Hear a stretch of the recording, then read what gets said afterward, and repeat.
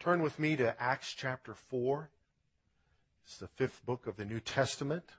The context is the Lord has ascended to heaven and sent back the Holy Spirit, and the early believers were filled with the power to be bold witnesses and to proclaim the gospel of Jesus everywhere they went.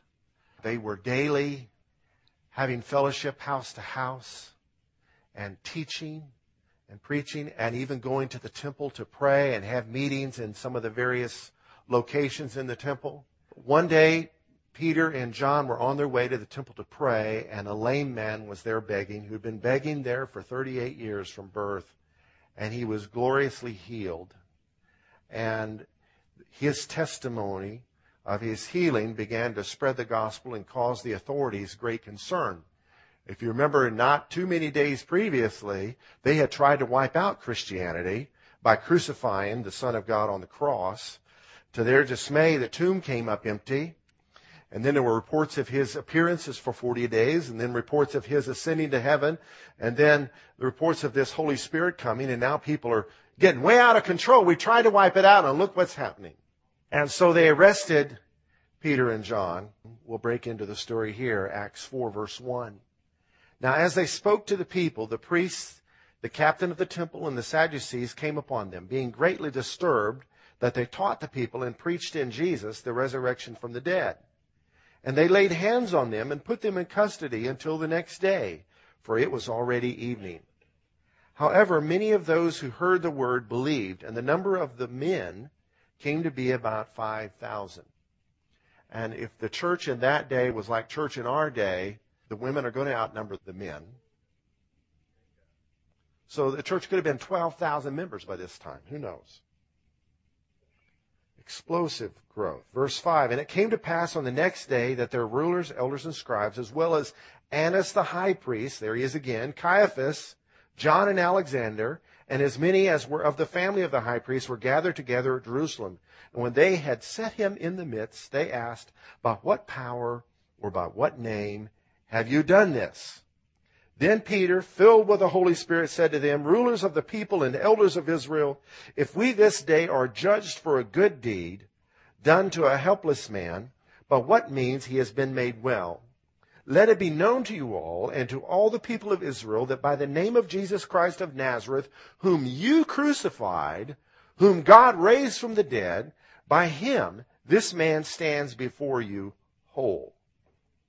This is, and then he quotes a prophecy, this is the stone which was rejected by you builders, which has become the chief cornerstone. That's Jesus' Native American name, chief cornerstone.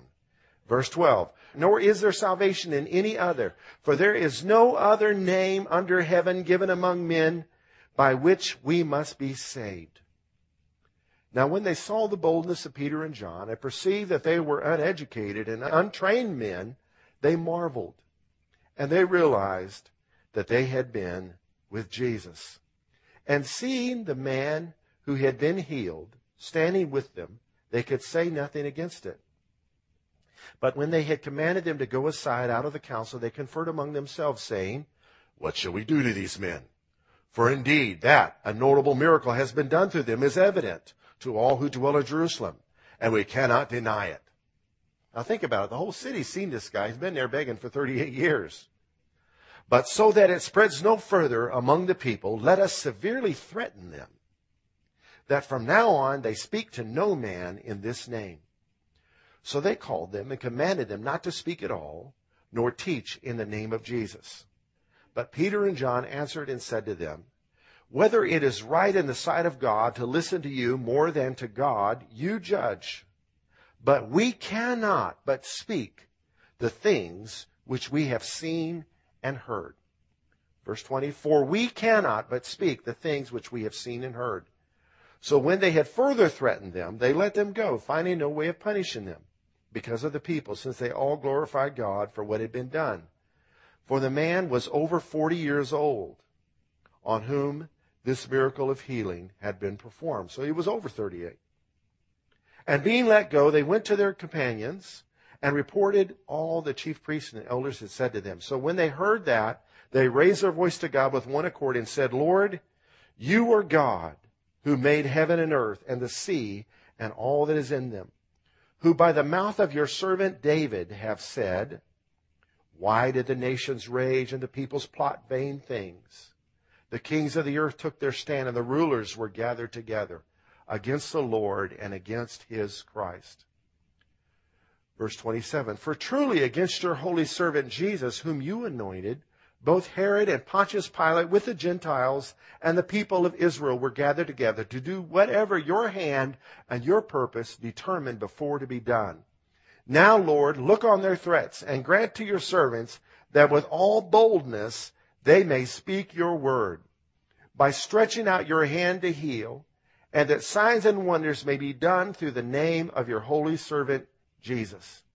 And when they had prayed, the place where they were assembled together was shaken, and they were all filled with the Holy Spirit, and they spoke the word of God with boldness.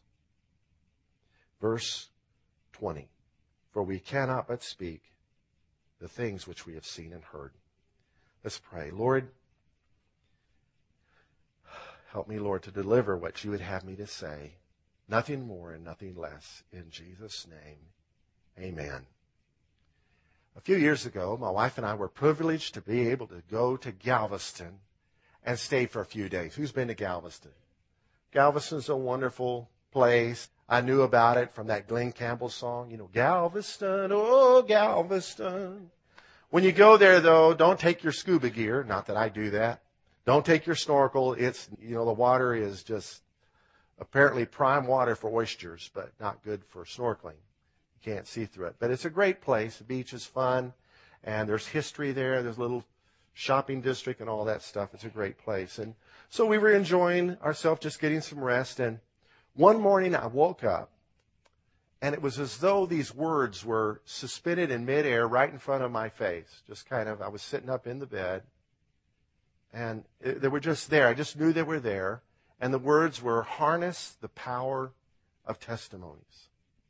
I never forgot that experience, and endeavored to do a few things here and there to do that, but it's still burning in my heart. So I want to lay that word on you to harness the power of your testimony. Now, your testimony is more than just how you got saved, but it's your story of your whole life. Even before you got saved, of how maybe your life was spared, or maybe you were healed, or some great thing. And since you've been saved, how the Lord restored you and walked you through a hard time. That is a story that is part of his story. It's part of history that we don't need to let go of. We need to hold on to it, because God uses stories to spread his gospel. Marietta eloquently shared the gospel with us today by utilizing part of history for context of how awesome this is that God sent his son to die in our place so we wouldn't have to self-destruct to avoid whatever we would fear. And so in your testimony sharing, there is power. I want to encourage you to value the things that God has done in your life so much that you record it, that you not go to the grave, and that your grave be another place of untapped testimonies. There's power in your story. The world loves stories, especially true ones. Who knew reality TV would become what it is? I know a lot of it's just a joke, but a lot of it's the real thing. People want to see real stuff. And you and I who've been through real stuff, we've got a story to tell. And so that's my purpose today in relating to you this sermon, harnessing the power of your testimony. But before I do, I want to review last Sunday's sermon. Last Sunday, we reviewed a bit of Greg's sermon on the story of the children of Israel crossing over the Jordan and making 2 stacks of rocks as memorials, one in the Jordan and one at their first campsite after crossing through the Jordan, to remind them of God stopping up the water in the Jordan so they could walk across dry ground, and also to remind them of God parting the waters of the Red Sea. And between those two glorious events were the horrible wilderness years, but God brought them through, and they were now in their promised land, and they were to point to those rocks when children asked, children yet to come, what do these rocks mean? They were to tell them the story. But did they do it? No, it wasn't many centuries before Israel was conquered, the kingdom was split, and God's people were scattered. Because they failed to hold on to their testimonies. History repeats itself because one generation fails to convey its history to the next one. And I know history can be boring, but if it's taught by somebody that loves history, it's not boring. And so by all means, do not minimize your story. Every single part of it is important. So last Sunday we taught on relating our testimonies, and we shared several things about relating our testimonies. Relating our testimonies helps us to teach the generations to come. Just helps us. It gives content. It illustrates truth. You don't just tell your kids, don't do that, but you tell them why. See this scar? I touched a hot stove and I was told not to. That kind of thing. Relating our testimonies helps us remember what God has done. Many times we're remembering what we should forget, and we're forgetting what we should be remembering. Forget what your enemy's done, but don't forget what God has done. Relating our testimonies helps us utilize our memories for good. A memory is a precious thing. You don't have it, it's pretty bad. Yvette's mother lived with us for a couple years, experiencing the first stages of Alzheimer's. And let me tell you, it's downright dangerous to not have a memory. She'd turn stoves on and leave them on. She'd walk out the door thinking she was going to walk to her house. And she was from Zimbabwe. Just take off walking down the road. So memory is very important. Without one, we would lose everything, including ourselves. Without a memory, we would not have sustained relationships. Without a memory, we're in danger of being harmed. Without using our memory, we lose reasons for having joy. Use your memory for good. Recently, we celebrated the homegoing of Ed Durning, 90 years old. Awesome testimony his life was. Ed never stopped learning till the day he died. Had a memory that wouldn't quit. Why? Because he never stopped using it. Don't stop using your memory. Don't let your television do all the thinking for you. Oh, but I love amusement. You know what amuse means? The word muse means to think. Amuse means not to think. God gave you a brain. Let's use it for good. Relating our testimonies helps us encourage ourselves and others. David faced Goliath by remembering the lion and the bear. And that gave him courage to face that giant. Every time we sing the Star-Spangled Banner, we are reciting a story that happened in 1812 during that war when Britain came back over here wanting to recolonize us. And when it looked like all hope was lost in the middle of the night, as the dawn began to rise, the banner was still waving. And that American poet on the deck of a British prison ship wrote the poem that became our national anthem. We remind ourselves of things that encourage us. Relating our testimony helps us overcome the accuser. Revelation 12:11 says they overcame the accuser by the blood of the Lamb and by the word of their testimony, and they did not love their lives to the death. We overcome the enemy of our souls through the blood. The price has been paid. We were guilty. He took our guilt.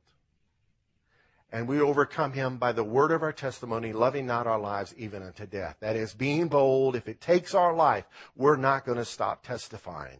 The word for word of our testimony is a word logos, which means a message. It means to speak. It means communication. It means to preach. It means to utter. Through the uttering of our testimony, we overcome the accuser. So don't let him shut you up. Relating our testimonies helps us defeat arguments. People can argue about theology all day long and hash out and debate over concepts. But you tell them your experience. They might belittle you, but they can't argue with it. It's a powerful weapon. And it can keep you from getting sucked into arguing and just meaningless controversy. And relating our testimonies helps us to continue our mission. Peter and John told those authorities, we cannot but speak the things which we have seen and heard. We're not going to lie, and we're not going to hush. We're going to testify. This lame man had a testimony, and they had a testimony. I mean, it was in the courtyard of one of those guys. Peter, just a few weeks earlier, was denying that he even knew the Lord. And relating our testimonies helps us harness important power. So springing from this list, we're going into today's sermon, harnessing our testimonies. Before I get into that, I want to read something a pastor by the name of David Stone said. He said, "The ability to tell your story is perhaps the most effective means of outreach. Why? Because our culture craves stories. In fact, our need for story is downright physiological. We can't sleep without dreaming, and we dream in stories. When you tuck your children in bed or your grandchildren for a nap, what's the last thing they say? Tell me a story." They love it. It's the bait on the gospel hook. So to harness our testimonies, there's several things we need to do. Number one is to tune our testimony. That means to be free from embellishing. If you embellish your testimony, what does it do? Turns it into a lie. Robs it of its power. The Holy Spirit doesn't need our help to put a spin on it. There was a Christian comedian named Mike Warnke, became well known in the early 80s. Very funny man. But he began to tell his testimony during his appearances. And this testimony grew and grew and grew till it was just a total lie. Every time he told it, it just got bigger and bigger. And he got exposed, and it was a very embarrassing thing, and shut him down. And now he travels around the world being funny, but teaching people not to lie. In 1969, my father became a pastor of a wild Pentecostal church in Bloomington, Illinois. Wonderful people. They loved Jesus. And they had the traditional testimony service. Who's ever been to a church that had testimony service? They usually had them on Wednesday night and Sunday nights, not much on Sunday morning. They would stand up and just declare something good that God has done for them. My dad began to be aware that the stories, some of them were growing. And he began to tell us kids, his children, and said, "Man, I think our testimony is a contest. Can you top this?" I'll give you an example. Brother Franks, he's gone on to meet the Lord, but one time he stood up. I'll try to mimic him a little bit without embellishing. "I feel God in this place tonight." He would hold a chair in front of him. "I feel God in this place tonight. The only thing I've ever felt like what I feel here tonight is a time I went down in my diving bell under the surface of the ocean so deep, the pressure got so great that my blood ran backwards."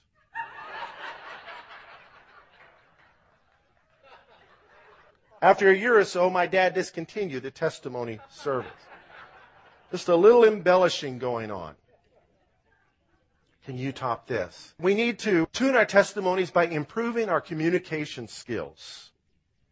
Improve our communication skill. We all have room for improvement. So as a preacher, I constantly try to improve myself and avail myself by going for training here and there. And I've been to 3 different Bible schools. Out of all the training I have, I must say, the most important class I ever attended, and I believe everybody needs to attend one, is speech class. Where you do impromptu speeches, in 2 minutes you got to get and speak on this subject.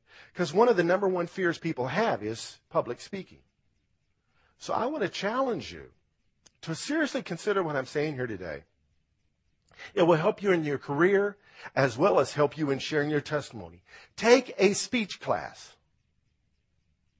Take a speech. "Oh, I want to go to Bible school." Get you a good study Bible, a good one, and take a speech class, and you'll be a whole lot further on down the road. It's true. It's true. At least do that. Don't beat yourself up that, God told you when you were 13 to go to Bible school and you haven't done it yet and you're 67. Just take a speech class. Work on improving your communication because your testimony is important. You're important. Tune up your testimony. No, don't embellish it, but improve your ability to communicate. Second point in harnessing our testimonies is walking. Our lives speak. You testify of the goodness of Jesus, but you're rude to the waitress. We testify all the time. Our lives are testimonies. St. Francis said, preach the gospel everywhere, and when necessary, use words. The Bible says in 2 Corinthians chapter 3, verse 2, Paul wrote, you are our epistle, that is our letter, written in our hearts, known and read by all men. Clearly, you are an epistle of Christ, ministered by us, written not with ink, but by the Spirit of the living God, not on tablets of stone, but on tablets of flesh, that is, of the heart. My dad used to tell me, boy, people will either read your life and open their Bible, or they will read your life and close their Bible. So our testimony is one that just isn't speaking, but it's walking. Our testimony also is talking. Tuning, walking, and talking. Speaking, conversing, discussing. You have something to say that is worthy of being said. Maybe you were raised in a home that taught children were made to be seen and not heard. If you're raised like that, when do you cross the threshold where suddenly what you have to say matters? I know there's a time to be quiet and a time to speak, and children need to be taught that. But just to shut a kid down just because he's small or he's young, because he's unworthy, and that is a gift passed down from generation to generation by people who do not believe the things they have to say matter, so you must shut up so they can talk, and you don't have a chance to talk. And so the gift gets passed on from generation to generation. What children have to say matter. They need to be listened to. And what you have to say matters. So Lord, help us to forgive our forefathers that maybe unintentionally shut us down and developed an inferiority complex that made us pipsqueaks when God gave you a mouth for a reason. He gave us 2 ears and 1 mouth, which means we should listen twice as much as we speak, but we should still speak. Talking, we have all means of technology for talking. There's recordings you can make, telephoning, broadcasting. Get your testimony out there. Tony Walker is fired up for Jesus. He's got 2 hours on the Granbury station testifying and interviewing people. So get to know him and share your testimony with him. Peter and John once again said, we cannot but speak the things which we have seen and heard. Somebody said, silence is golden, but sometimes it's just plain yellow. Face your fears and tell somebody. Another way of harnessing our testimonies is through writing, journaling. As you write out your story, it'll help you convey it more easily. Send that story around the world with emails. If you love Jesus, forward this to 13 people. Do something like that. And tell your story. There's all means of communicating in our day and time. Artistically, there's poetry, there's lyrics, there's rants, there's raps, there's laments. Get the word out however you can, whatever means God has gifted you for communicating. There's blogging, there's social media, Facebook, Twitter, authoring books. No generation has the ability to communicate testimonies like ours has. None. I mentioned this last week. Let me mention it again. CreateSpace.com. Somehow they're connected to Amazon. Where anyone can write a book. Enter it there and edit it. Write it up first on your computer. And then go to CreateSpace, set up an account, and enter it onto their pages. Create your cover and publish it. And you buy them a case at a time. A friend of mine just did a 160-page book. He said a case of books cost around $3 each. Now, he's doing it to sell and give them away or whatever. The point is, it's through Amazon, so you can market the book online and not have to buy cases of books for everybody you're going to sell the book to. Amazon takes care of the selling for you. Get the word out. Your story is important.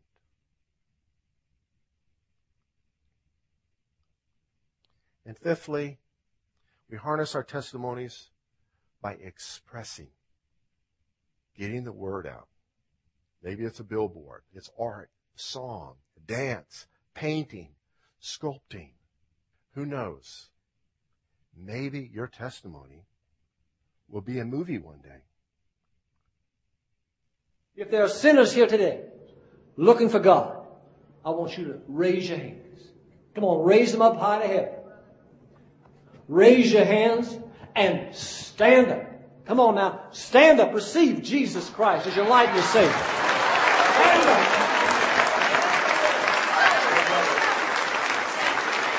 Brother, I see you. I see that look of doubt in your eye. I know you're thinking, I'm just too dirty a sinner. He can't forgive me. Yes, He can. Yes, He can. You just knock and be received. Come on now, stand up. Come on home to Jesus. Yes, stand up. All right.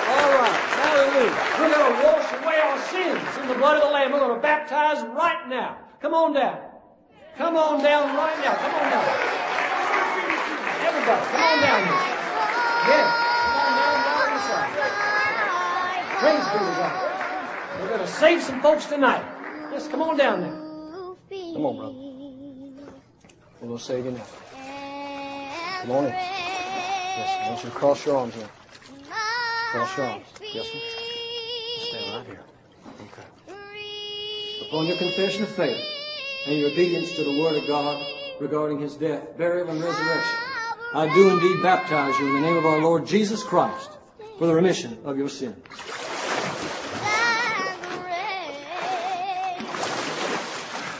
Hallelujah! Hallelujah! It's not a child's movie, so I can't recommend it. But I just share it to illustrate the fact this guy was a thug, and he got saved, wound up going to Sudan rescuing orphans and rescuing child soldiers from thugs over there, and using a machine gun in the process, and establishing an orphanage that I believe exists to this day, as well as planting a church here in this country. And now his testimony is a movie. And that's just a clip from the day he got saved.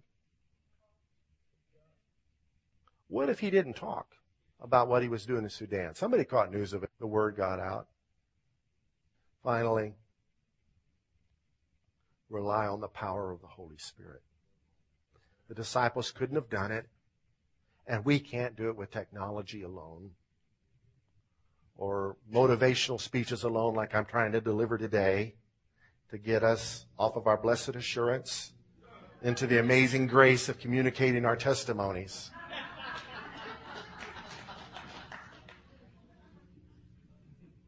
The Holy Spirit can help us. Raise your hands. The position of receiving. I just want to ask the Lord to fill us with boldness.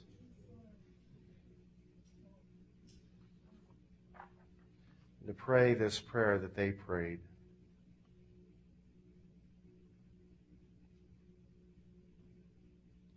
Lord, you are God who made heaven and earth and the sea and all that is in them, who by the mouth of your servant David has said, why did the nations rage and the people plot vain things? The kings of the earth took their stand, and the rulers were gathered together against the Lord and against His Christ. For truly against your servant Jesus, whom you anointed, both Herod and Pontius Pilate, with the Gentiles and the people of Israel were gathered together to do whatever your hand and your purpose determined before to be done. Now, Lord, look at all the things we're afraid of, and grant to us, your servants, that with all boldness we may speak your word, by stretching out your hand to heal, and that signs and wonders may be done through the name of your holy servant, Jesus. Fill us with the Holy Spirit and enable us to speak the word of God with Boldness.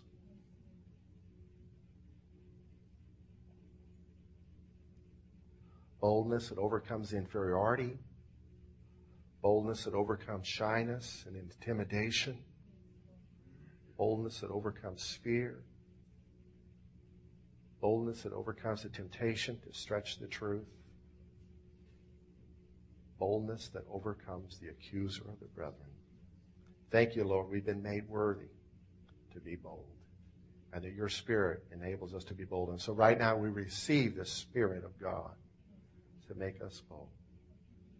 To share your story with our story everywhere we go. In Jesus' name. Amen. Let's stand.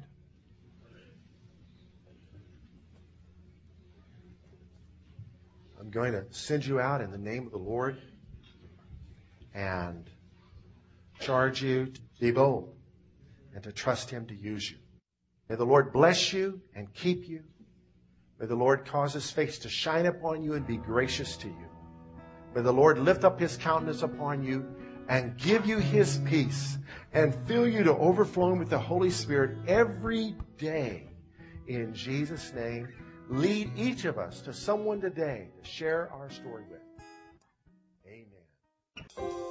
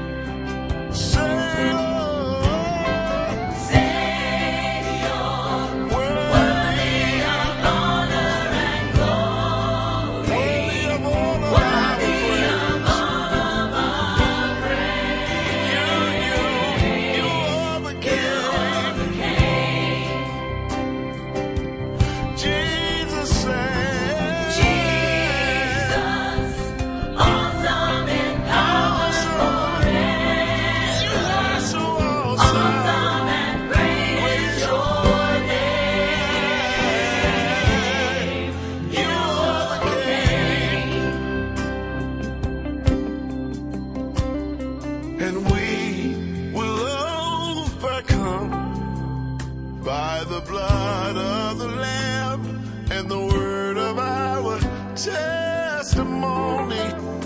Everyone over